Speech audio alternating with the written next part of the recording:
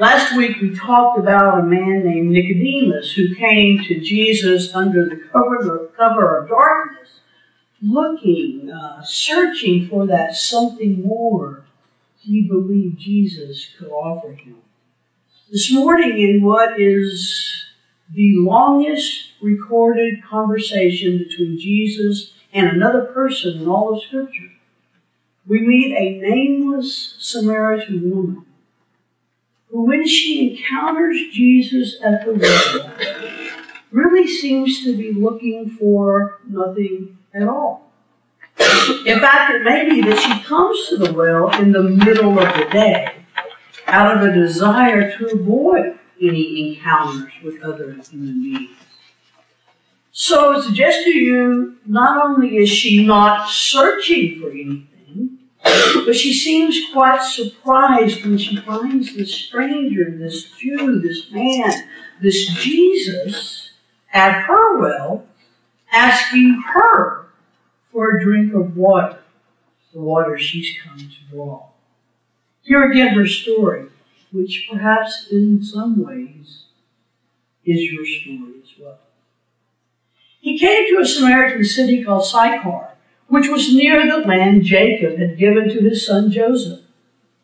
Jacob's well was there. Jesus was tired from his journey, so he sat down at the well. It was about noon. A Samaritan woman came to the well to draw water. Jesus said to her, "Give me some water to drink." His disciples had gone into the city to buy him some food. The Samaritan woman asked, "Why do you, a Jewish man, ask something to drink from me, a Samaritan woman?" Jews and Samaritans didn't associate with each other. Jesus responded, "If you recognize God's gift and who is saying to you, 'Give me some water to drink,' you would be asking him, and he would be giving you living water." The woman said to him, "Sir, you don't have a bucket and the well is deep. Where would you get this living water? You aren't greater than our father Jacob, are you? He gave this well to us, and he drank from it himself, as did his sons and his livestock." Jesus answered, "Everyone who drinks this water will be thirsty again. But whoever drinks from the water that I will give will never be thirsty again. The water that I give will become in those who drink it a spring of water that bubbles up into eternal life." The woman said to him, "Sir, give me this water so that I will never be thirsty and will never need to come here to draw water."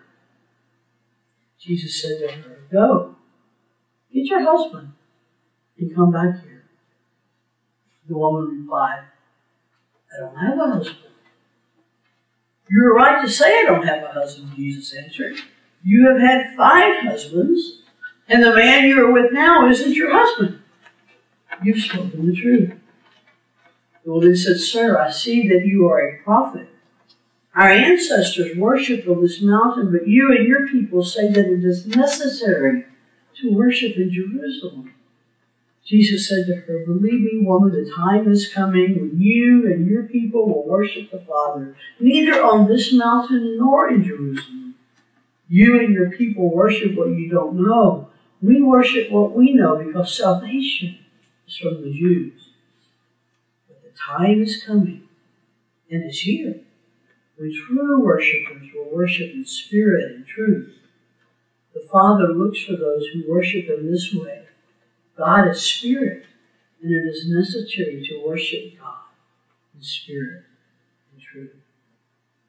The woman said, "I know that the Messiah is coming, the one who is called the Christ. When he comes, he will teach everything to us." Jesus said to her, "I am the one who speaks with you." Just then Jesus' disciples arrived and were shocked that he was talking with a woman. But no one asked, "What do you want?" or "Why are you talking to her?" The woman put down her water jar and went into the city. She said to the people, come and see a man who has told me everything I've done. Could this man be the Christ? They left the city and went on their way to see Jesus. In the meantime, the disciples spoke to Jesus, saying, Rabbi, eat. Jesus said to them, I have food to eat that you do not know about. The disciples asked each other, has someone brought him food? Jesus said to them, I am fed by doing the will of the one who sent me, and by completing his work. Don't you ever say, 4 more months and then it's time for the harvest? Look, I tell you, open your eyes and notice that the fields are already ripe for the harvest. Those who harvest are receiving their pay and gathering fruit for eternal life, so that those who sow and those who harvest can celebrate together. This is a true saying that one sows and another harvests. I have sent you to harvest what you didn't work for. Others worked hard, and you were sharing their hard work. Many Samaritans in that city believed in Jesus because of the woman's word, and she testified. He told me everything I've ever done. So when the Samaritans came to Jesus, they asked him to stay with them. And he stayed there 2 days. Many more believed because of his word. And they said to the woman, we no longer believe because of what you said, for we have heard for ourselves and know that this one is truly the Savior of the world. May God add his blessing to this reading. It's a fascinating story and a long passage of Scripture to read. But it's a story that is rich, I think, with meaning and with lessons around which a sermon could be built. But this morning I want to focus on what it teaches us about faith, if you will. Not faith so much as a belief or an intellectual assent to a series of propositions about God or about Jesus, but rather faith as something deeper, more life-changing. Faith that is active and alive in us. Faith that has the power to transform us. Faith as trust in a living God that allows us to become more and more the people God created us to be. And I also want to talk to you a little about what it teaches us about Jesus. Of course, for some of us, the first stumbling block right away on our journey to the well, if you will, on our road to meeting Jesus, is this idea, this notion of faith as trust. Some of you trust easily, perhaps too easily. I know that's my concern as a parent, that Hunter is one of these children who trust very easily, as I'm sure many of yours do as well. And I'm always worried about him trusting the wrong person and somehow ending up with encountering someone who might actually do him harm. And so I struggle with how do you instill in him a healthy fear of the stranger without also creating an innate distrust of others. An example that comes to mind most recently is has to do with a game that's played interactively online called Roblox. And where's Cece? Julie? Anyway, I think she may have put it on. She may have been the one that put this article on Facebook. But I read an article on Facebook the other day that talked about this game Roblox, which seems innocent enough, but the characters are able to communicate with other people who are playing the game. And apparently, it's one of those situations where it's supposed to be for people 13 and under, but pedophiles pose as children and are therefore a danger to those who are playing. So I've had to tell Hunter that he can no longer play one of his favorite games, and of course he wants to negotiate that and renegotiate that each week with a new bit of information he's gleaned from some YouTube video or from some kid at school, and I've got to keep standing my ground. But it's that balancing act between trying to explain to him that not everybody in the world is as good as the people around him, and that he can be hurt by them, but I don't want him to become distrustful. Because I think so many of us already have such a hard time trusting. Because we're just the opposite of Hunter and our other kids. Over the course of our lifetime, we somehow learned not to trust.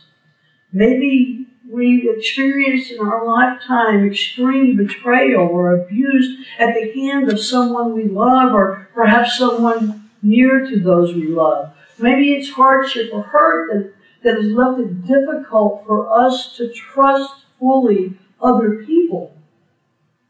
And sometimes that lack of trust, that inability to trust others, extends even into our relationship with God, does it not? Maybe it's the church that's caused that, or other Christians who've left us skeptical of God and the church, of Jesus, and therefore slow to trust. Or maybe it's a family member or a close friend who did or didn't do something, or an ex-partner or an ex-spouse.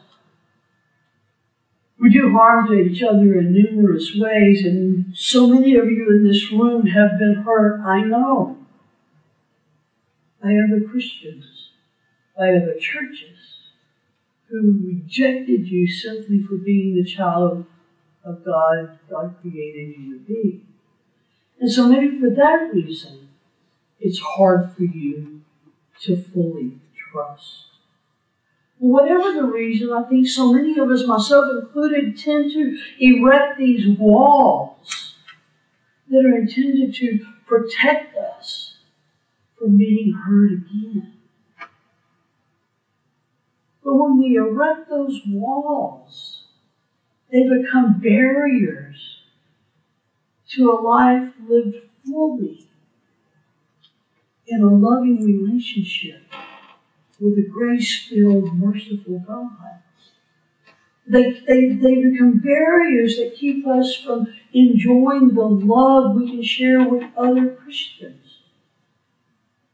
They affect our faith. I mean, because when you put up those walls that are impermeable, walls meant to protect, it's not like you can just flip a switch and let them down one day and put them back up. And you know what I'm saying? Trust. Trust is something I think so many of us struggle with on a really basic level. And that lack of trust of others eventually impacts our trust, or our ability to trust in God. Yet if we're ever truly to encounter a living, loving God, we have to find ways to dismantle those walls, those barriers that keep us from a full relationship with others, with ourselves, and yes, with God. We have to find ways to be more vulnerable, especially with God. And I think that in some ways that was the story of this woman at the well. I mean, think about it. Why else would she come to draw water at the hottest part of the day when the sun was at its apex? Was she afraid of the judgment of others? Of their sidelong glances and hushed whispers? Their ability to look past her as if she weren't even there? Were those some of the things that kept her at a distance from other people? Well, we don't know the particulars of her story. We can assume some things from the things that Jesus says. But Jesus does tell us enough for us to know that her life had obviously not been an easy one. Divorced, perhaps 5 times, abandoned, and now dependent on a man who is not even her husband. I think we can probably safely assume that her life had been hard, maybe even tragic. So I'm guessing she's more than a little weary of this one she encounters that day, this one who has invaded her a long time at the well, a Jew, a man who is asking her, a Samaritan, for a drink of water. suspect she would have preferred to ignore him just as so many others had ignored her. But that didn't happen, did it? Because that's not who Jesus is, and that's not the way he works. So he approaches her, I think, from a position of vulnerability himself. Yes, he's a stranger, a man, a Jew, and he's breaking rules even in talking to her. And he breaks these rules in order to ask her for help. He solicits a bit of water on a hot, sun-parched day. And it is perhaps this vulnerability on his part that allows her to open up just a bit. It allows her to let that guard down and to experience the holy in a way that will forever change who she is.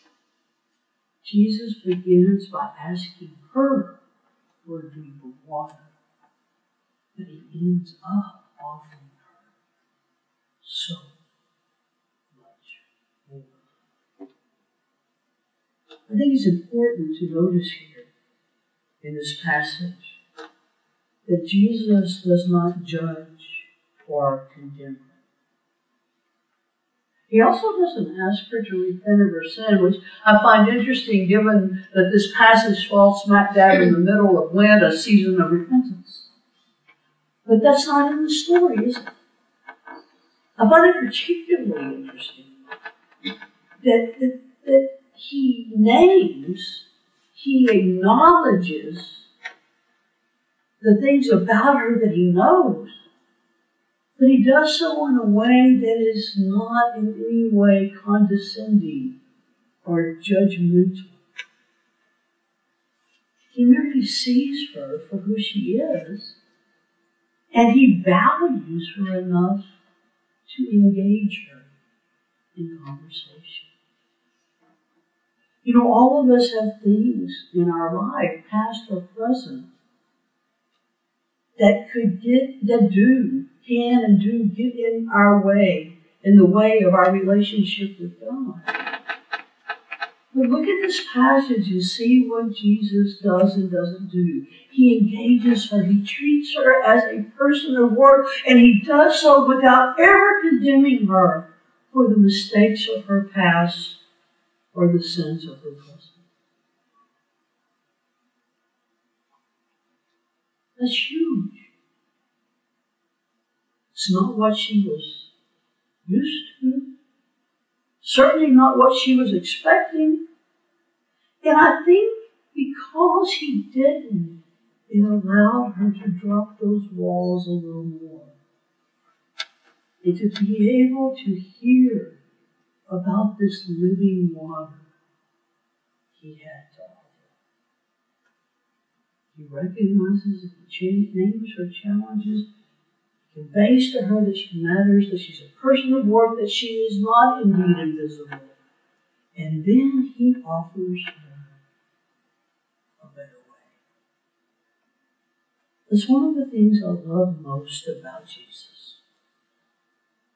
He meets us where we are, wherever that is, and offers us or invites us into a relationship with God that is truly life-giving. So many of us have had experiences with other Christians or in the church that have been anything but life-giving, have we not? Rules. You gotta do it this way. If you don't do it that way, then there's something wrong with you. Judgments, condemnations that robbed us of life.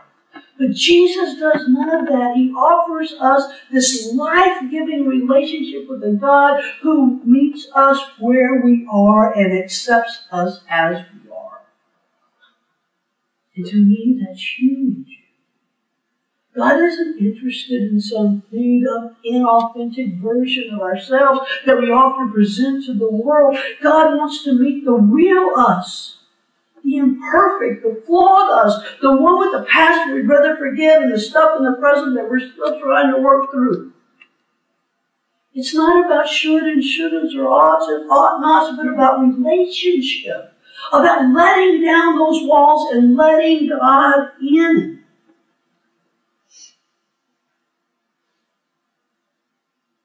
Living water,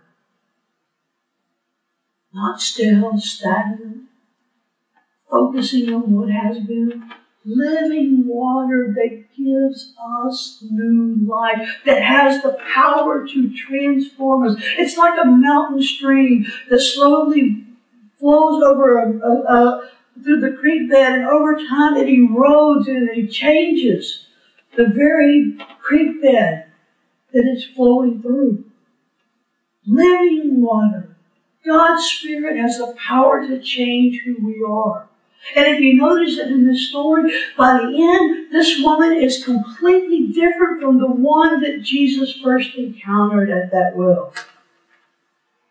When he arrived there that day and the woman came up, she came in the middle of the day when she knew no one else would be there. Why?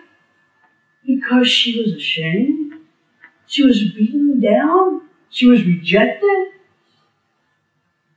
She didn't want to interact with anyone.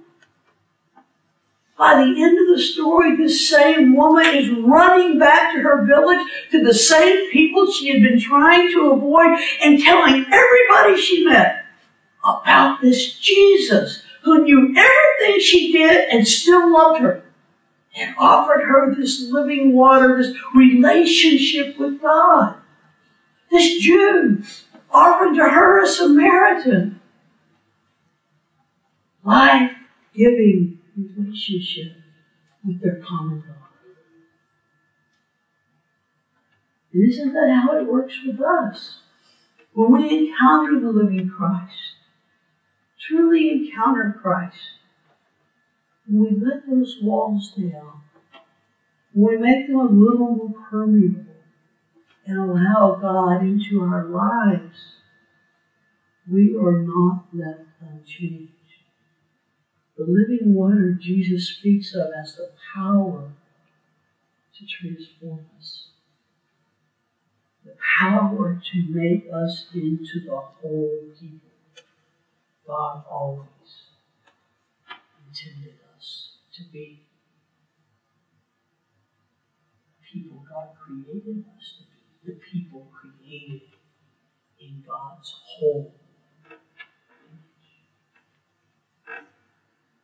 Thanks be to God for stories like this, who introduce us and remind us of a God who loves us and wants nothing more than a real, authentic, living relationship with us as we are. Thanks be to God. Amen.